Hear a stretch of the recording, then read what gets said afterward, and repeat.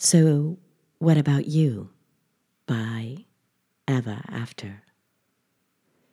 When Me Too happened, I was in Los Angeles, and my reaction was, phew, like finally the cat was out of the bag.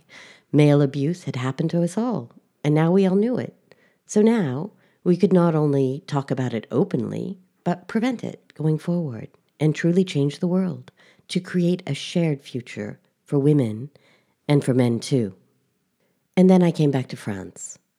At my first dinner party, a married, heterosexual passing man with his wife sitting next to him spouted off about how unreliable the whole movement was, about how Kevin Spacey's accuser was certainly lying because 14-year-olds really want it too, and how victims shouldn't be allowed to come forward so many years after their abuse took place.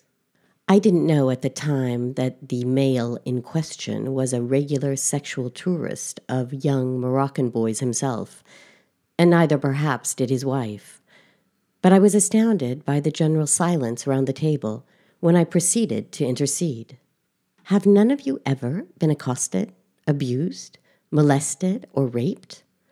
The 3 women, 2 gay men, and the closet pedophile at the dinner table all shrugged their shoulders, pierced their lips, and shook their heads. No. Have you really never encountered inappropriate male predatory behavior? Never been belittled, demeaned, denigrated, or disparaged by a man? Never been overlooked for a job, underpaid, or trapped by a glass ceiling? They all assured me they had not. Ever. But the most riveting part of all was what they went on to affirm. Even if they had come into contact with occasional inappropriate behavior, they said, it had not affected them like it appeared to have affected the other survivors coming forward in the Me Too movement. As I listened, trying to pin together what made me and the others so different from this handful of French diners, I began to feel more like an alien than just an American. So that night I went home and wrote out my own list of Me Too moments. There were 12.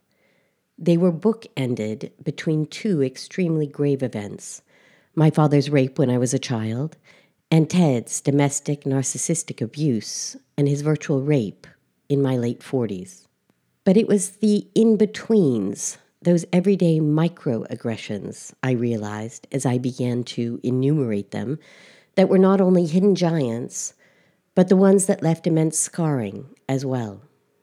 There was that big, fat man driving around my childhood neighborhood in search of some house when I was 10 or 11, who turned out to be masturbating with his pants at his ankles when he called my girlfriend and me over for help. There was that nice, super cute teenage guy who took me out for dinner and then wouldn't take no for an answer when I told him I'd fool around, but not fuck. There were a couple of uncomfortable Parisian moments in the metro or on the street when a man insisted I suck his dick without a single glance from the other riders, or the guy who asked me how much the pass would be while I was walking around the 16th arrondissement to have tea with my friends. But there was especially that very big handful of moments spattered throughout my life, which involved powerful men taking advantage of me in compromising situations. I've lived only in France as an adult, from the time I was that young woman just coming into my adult sexuality, unsure of my effect and my limits, up until the middle-aged person I become today. I'm white, North American born, raised at the heart of the second wave of feminism, and I grew up thinking we'd made it. I was also raised with mostly minority friends, though, and came of age in the early 80s when the Tea Party and right-wing politics really began flexing their muscles. So when I fled to France, where women's reproductive rights were no longer under assault, where work, parental leave, daycare, and compensation seemed more equal, I naively believed women had actually attained equitability. I was still surprised, however, to hear the other middle-aged French women's assurance that they'd never felt any form of abuse whatsoever. Was it just me then? Was I easy prey as a foreigner? Or was I oversensitive? Was I always too spontaneous and too open? Was it that I didn't really speak the language in the beginning? Or, my own personal favorite, was it that I smiled too much, so I was just attracting it? Was it my prior childhood abuse which made me easy prey for my future abusers? Was abusable written all over my face, or what? Why had I a list of 12, and my dinner partners had none? I wondered mostly, though, if women generally downplayed their micro-abuses in order to make living with them more palatable, or whether these women who had supposedly never experienced grave childhood trauma were just way more capable of dealing with adult sexual aggression and therefore able to poo-poo it altogether compared to me. Did my own childhood hold the truth to the enigma, or did it make me more astute than my French peers in facing the actual facts about abuse? Statistics show that prior abuse of any kind is not the guilty party, though. Men are. Globally, an estimated 736 million women, almost 1 in 3, have been subjected to intimate partner violence, non-partner sexual violence, or both, at least once in their lives. That's 30% of women aged 15 and older. This figure does not include sexual harassment. Globally, 6% of women report that they have been subjected to sexual violence from someone other than their husband or partner. However, the true prevalence of non-partner sexual violence is likely to be much higher, considering the particular stigma related to this form of violence. 48% of respondents to a recent Women's March Global survey marked ending violence, harassment, and abuse as the most critical issue in their community. The majority of those respondents, 56%, indicated that they see cultural and social issues, as opposed to educational, technological, or economic issues, as the main barriers to progress in this area, which is reflected in the focus of today's feminist action, organizing, and protests around the globe against rape culture and violence against women. So where was the disconnect coming from at the dinner party? From where does it stem, and how do we bring it to an end? I think opening up the conversation about abuse and trauma is the first step in healing.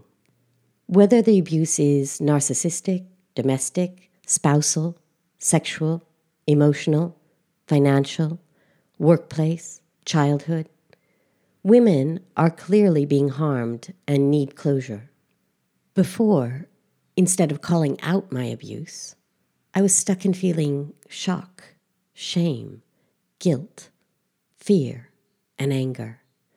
But when I finally realized that abuse was not my hot potato to carry around forever, and started telling the truth, my own personal healing process began. The truth gave me the power to start looking at myself and examining how I had become a victim, but not like victim blaming.